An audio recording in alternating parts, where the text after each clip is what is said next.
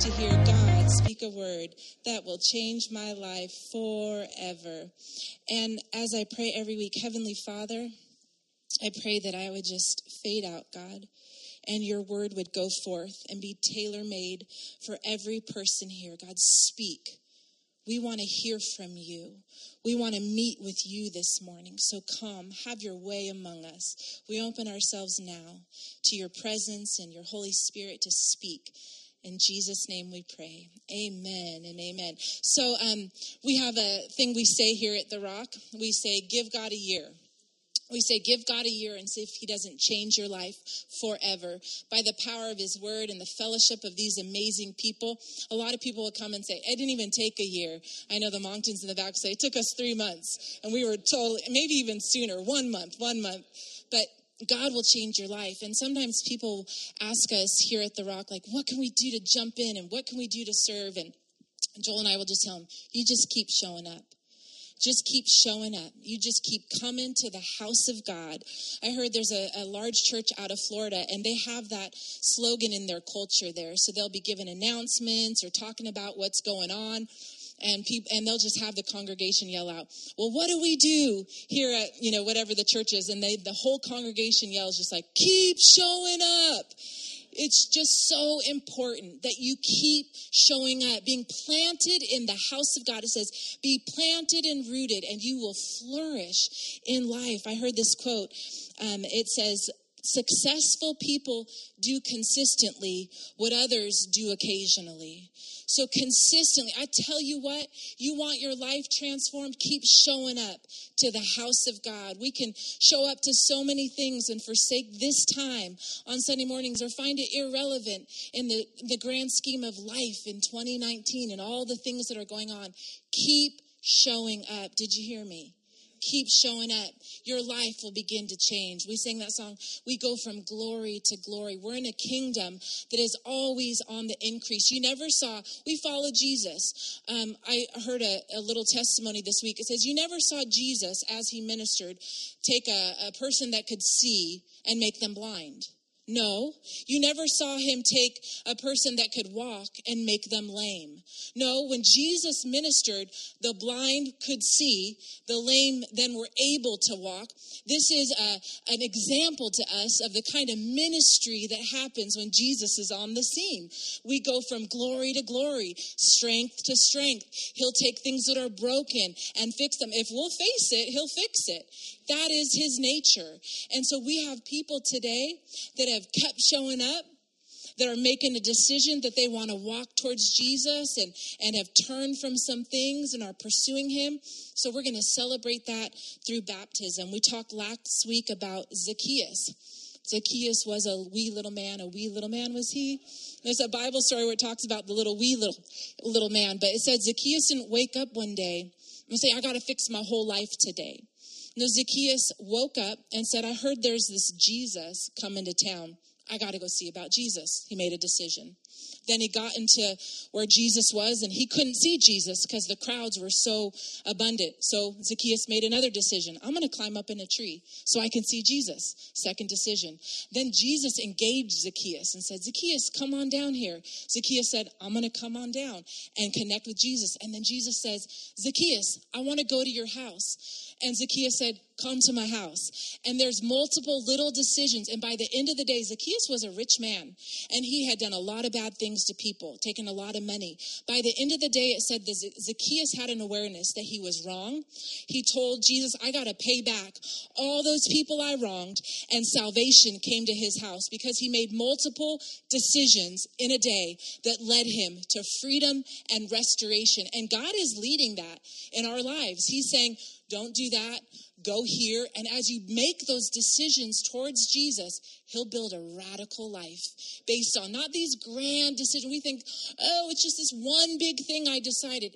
Governing your little daily decisions leads to the most radical life. So we talked about that last week. My son asked our assistant yesterday, I think it was, he was asking about how we were going to have a bouncy house here at church today. He said, I heard we get to have a bouncy house because people are getting vapotized. So if you didn't know, you're getting baptized today. I don't know what that is, but you're going to like it. But we have a bouncy house for the kids and some people getting baptized. Jesus commanded that those who believe, that open themselves to him as Savior, he commanded them to be baptized in water. It says, repent and be baptized. It says in the book of Mark, those that believe and are baptized shall be saved. Matthew 28 says this in the Passion Translation, verse 19. Then Jesus came close to them and said, all authority of the universe has been given to me. Now wherever you go, making disciples of all nations, baptizing them in the name of the Father and the Son and the Holy Spirit. It's a commandment. As soon as you believe in Jesus, it says be baptized. We believe this expression of union with Christ, his death, his burial, and his resurrection happens by being immersed in water.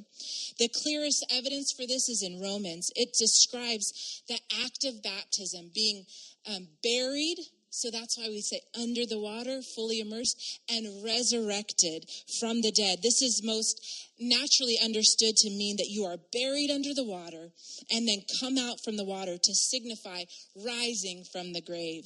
Many people in this room have accepted Christ and been baptized. I see some faces. We had another one last summer.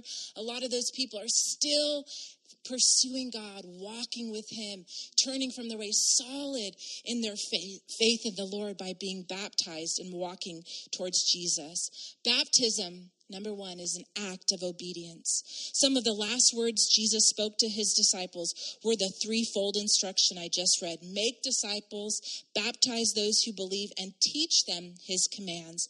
If for no other reason, we baptize because Jesus told us to.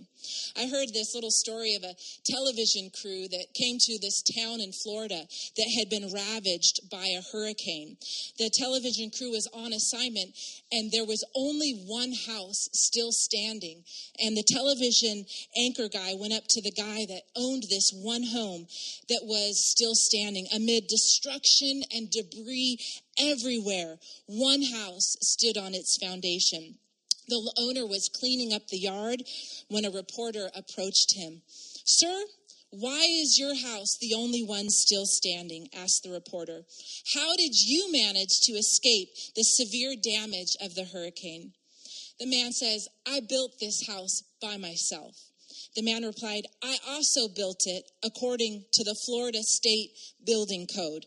When the code called for 2x6 roof trusses, I used 2x6 roof trusses. I was told that a house built according to code could withstand a hurricane. I did it, and it did. I suppose no one else around here followed the code.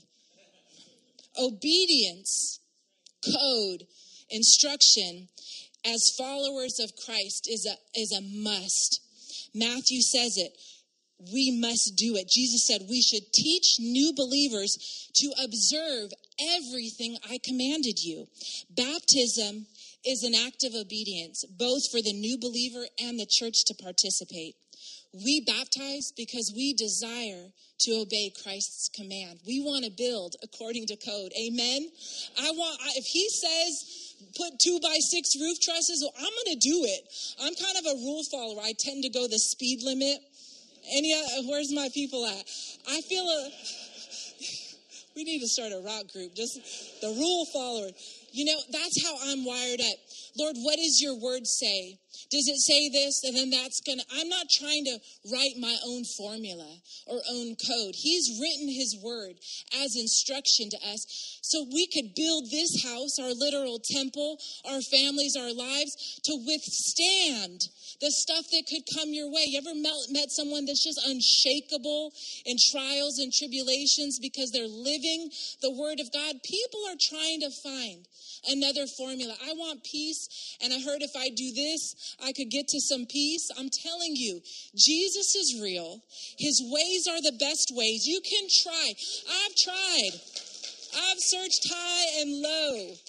And I'm telling you what, there is no peace like the peace of Jesus. There is nothing like his presence and doing life with him. And even when it's hard, obeying his ways, doing it his way, not thinking, let me reinvent the wheel. Let me do it. Maybe I tweak that a little bit. His word is written. You want to know the will of God? You get in the word of God. He's made it plain. We're just not satisfied, or we think it's hard. Listen to this guy. I built it according to code. Because that's what it said. It said it could withstand a hurricane if I did it this way. Same with our lives. We're obedient to the word of God. So baptism is an act of obedience. Baptism is a display.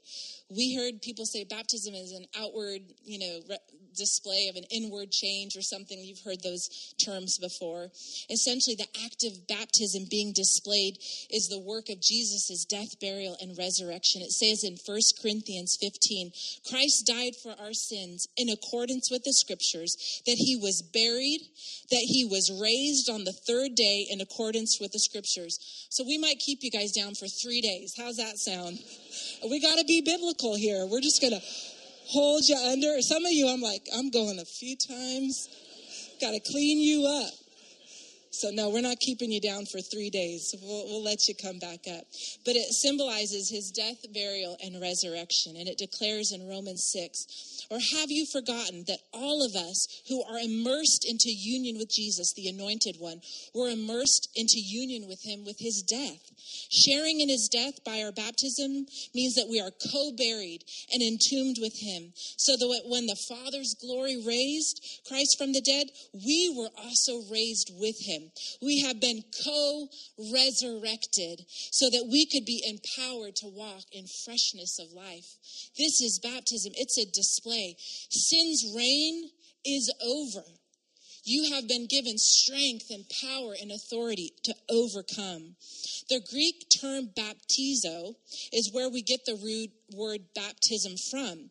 It's used in the first century to describe dipping cloth into dye. So they would have vats of dye. It was like a term used in the dye industry, I guess you could say. So there would be a vat of dye, different colors. There'd be a red vat or a blue vat, and you would dip the cloth into the dye, or it means to be immersed or dipped. You would dip the cloth, and then it would come out bearing the color that it went into. So it's used in ancient writings of vessels, also ships that were cleansed by sinking. I know that sounds crazy, but the word is used of ships that sink.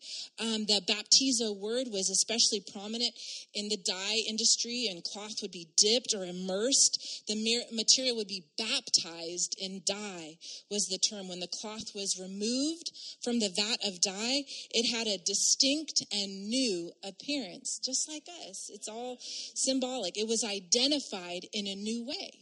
It was now identified with the color of the dye that it went into. Blue cloth would come out blue from a blue vat, and the cloth was identified by its new color. The word baptized signifies an identification now with this new color that it now portrays. Christians who are baptized or immersed become identified with Jesus Christ and his followers. And this is evidenced by the formula Jesus gave his disciples. Baptize them in the name. So, a name identifies you.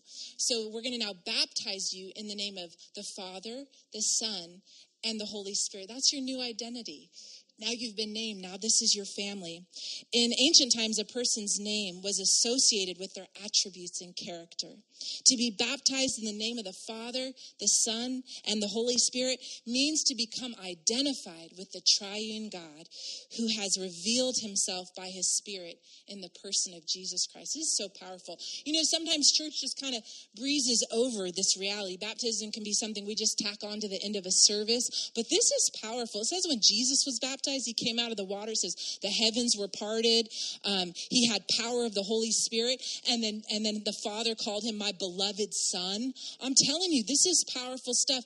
It just takes faith to say, this is what's going to happen for me. And I've made this decision that I'm going to walk in this obedient step, and it's so powerful. We don't want to just breeze past this. This is significant. The word baptizo or bapto, the first time we hear it used is in 2 Kings 5:14. It's describing, this is an epic story. Naaman was a military commander, very, very strong, very rich military commander.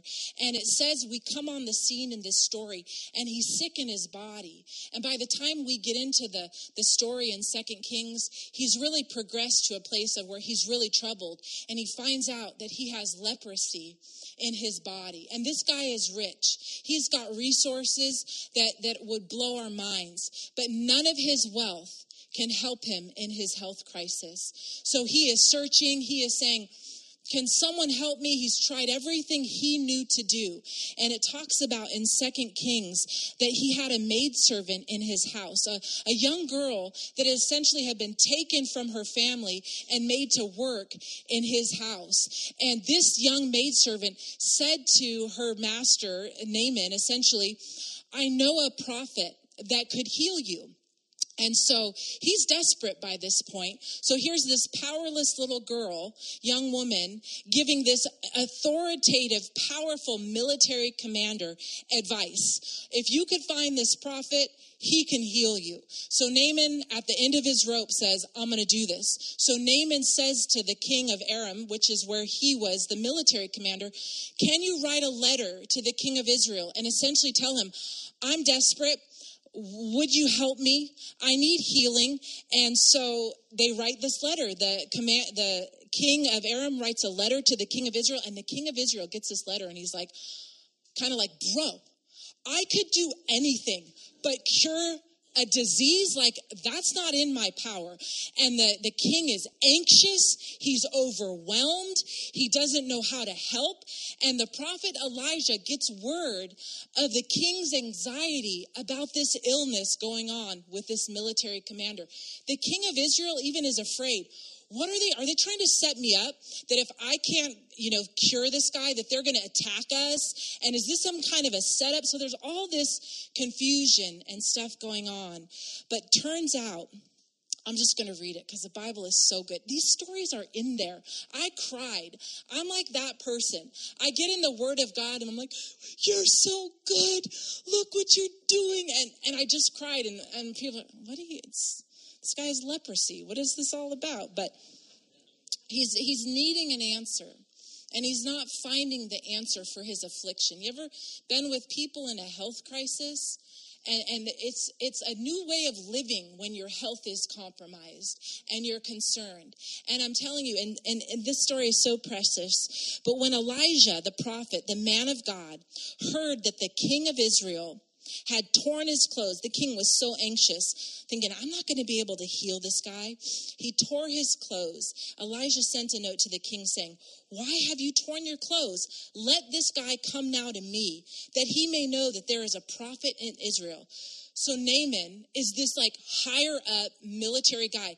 So he shows up at Elijah's house, like with his entourage. He's got like chariots and horses. It even says earlier on in the scripture that he went there taking with him 10 talents of silver, 6,000 shekels of gold, and 10 changes of clothes. Well, that's a smart man.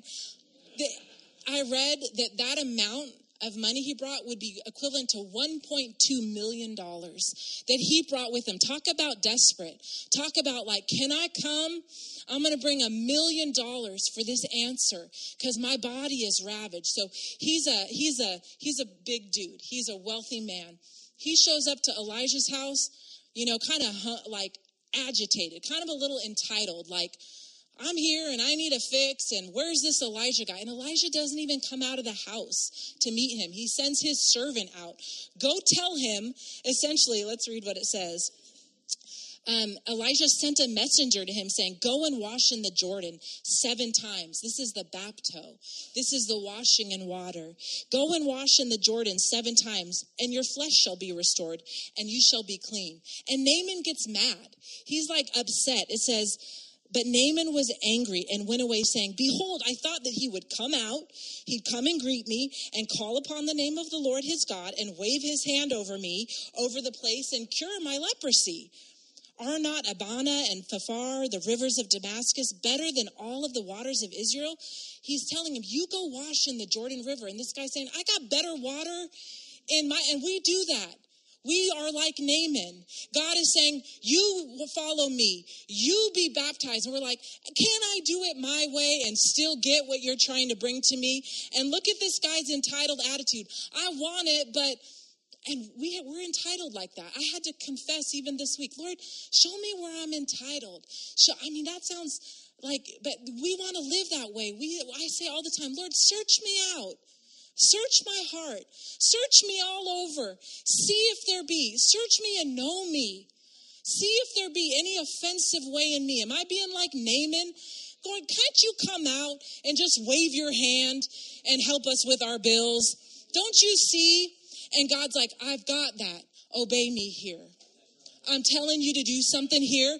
Faith to do what I've told you to do. And then you watch. He don't wave your hand at Jesus like that. This is our holy God. We come reverent to him, doing it his way, shedding ourselves. The Bible is so true about this. Anyway, so Naaman, he's there. He's saying, can't you just wave your hand? Can't I wash in the water of my own country? We got good water over there. So he turned and went away in a rage. But his servants came. Good thing for servants and people who are sensible. And they said to him, but his servants came near and said to him, my father, it is a great word the prophet has spoken to you. Come on, will you not do it? And we have people like that in our life. You heard what God said.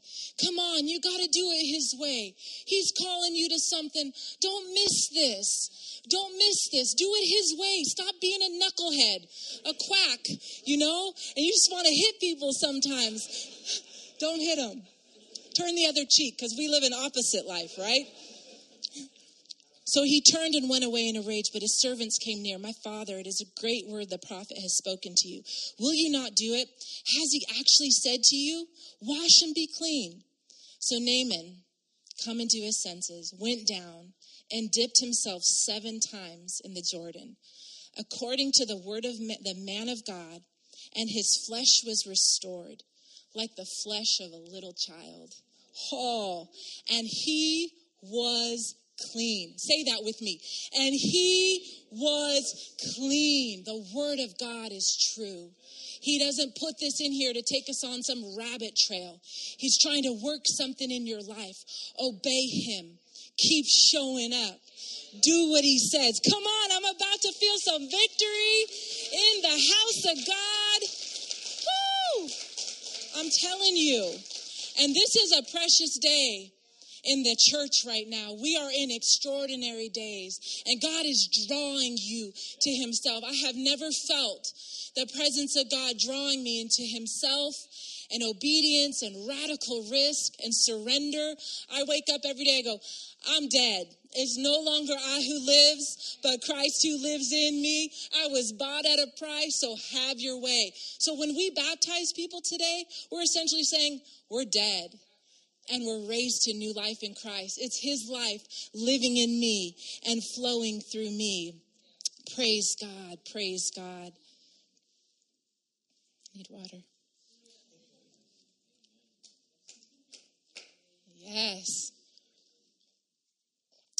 Praise God. A baptism is an obedient step to a whole life. We're all trying to get to the place of freedom and peace, and he has given us steps to wholeness. And many of you are making that step today.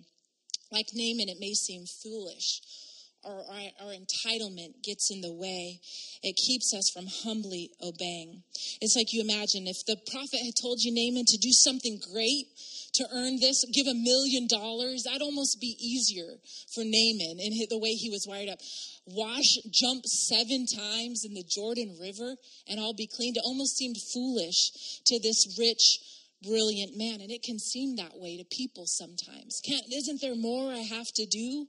People want to add on and make it more difficult than he makes it. Come to Jesus, hear his sayings, and do them. Okay? Simple. The servants of Naaman used a brilliantly logical approach. If Elijah had asked Naaman to sacrifice 100 or 1,000 animals to God of Israel, Naaman would have done that immediately, but he warred against the simple instructions. Yet because his request was easy to do, and it was humbling. It was humbling. And that's sometimes where we get tripped up. I'm excited for new birth today. I'm excited for new life today. I'm excited. I'm delighted and overjoyed to see those of you being baptized to show and tell. Remember when we were little and you had show and tell at school? We're going to show and tell today that God is moving in our lives.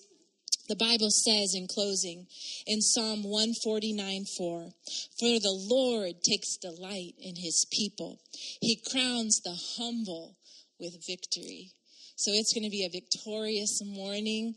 John, could you come? We're just going to thank the Lord, and we're just going to close out. And I'm going to give some simple instructions of our next steps for baptism this morning that will make it clear. Please, no one leave.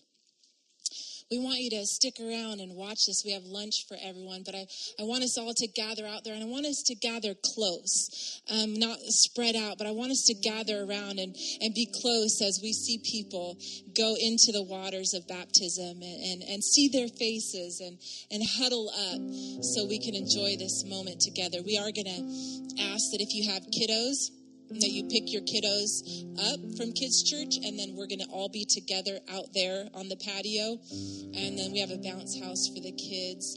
But would you bow your heads so we can pray? Presence of the living God, come fall afresh on us. Jesus, you're so wonderful. I just kept telling you this week, I want you. I want more of you. I want more of you in my life. I want to be more like you. I want to live like you.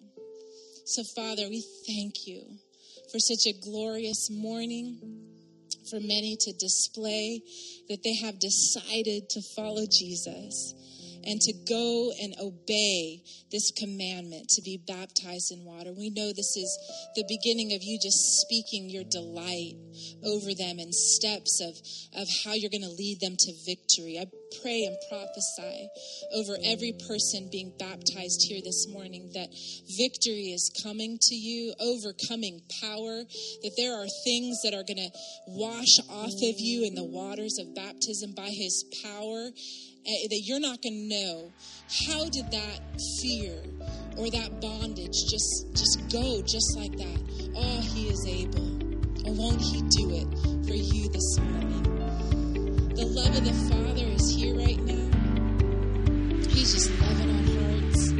Open your heart up right now and just say, we want you, Lord. Just come. Touch our hearts. Thank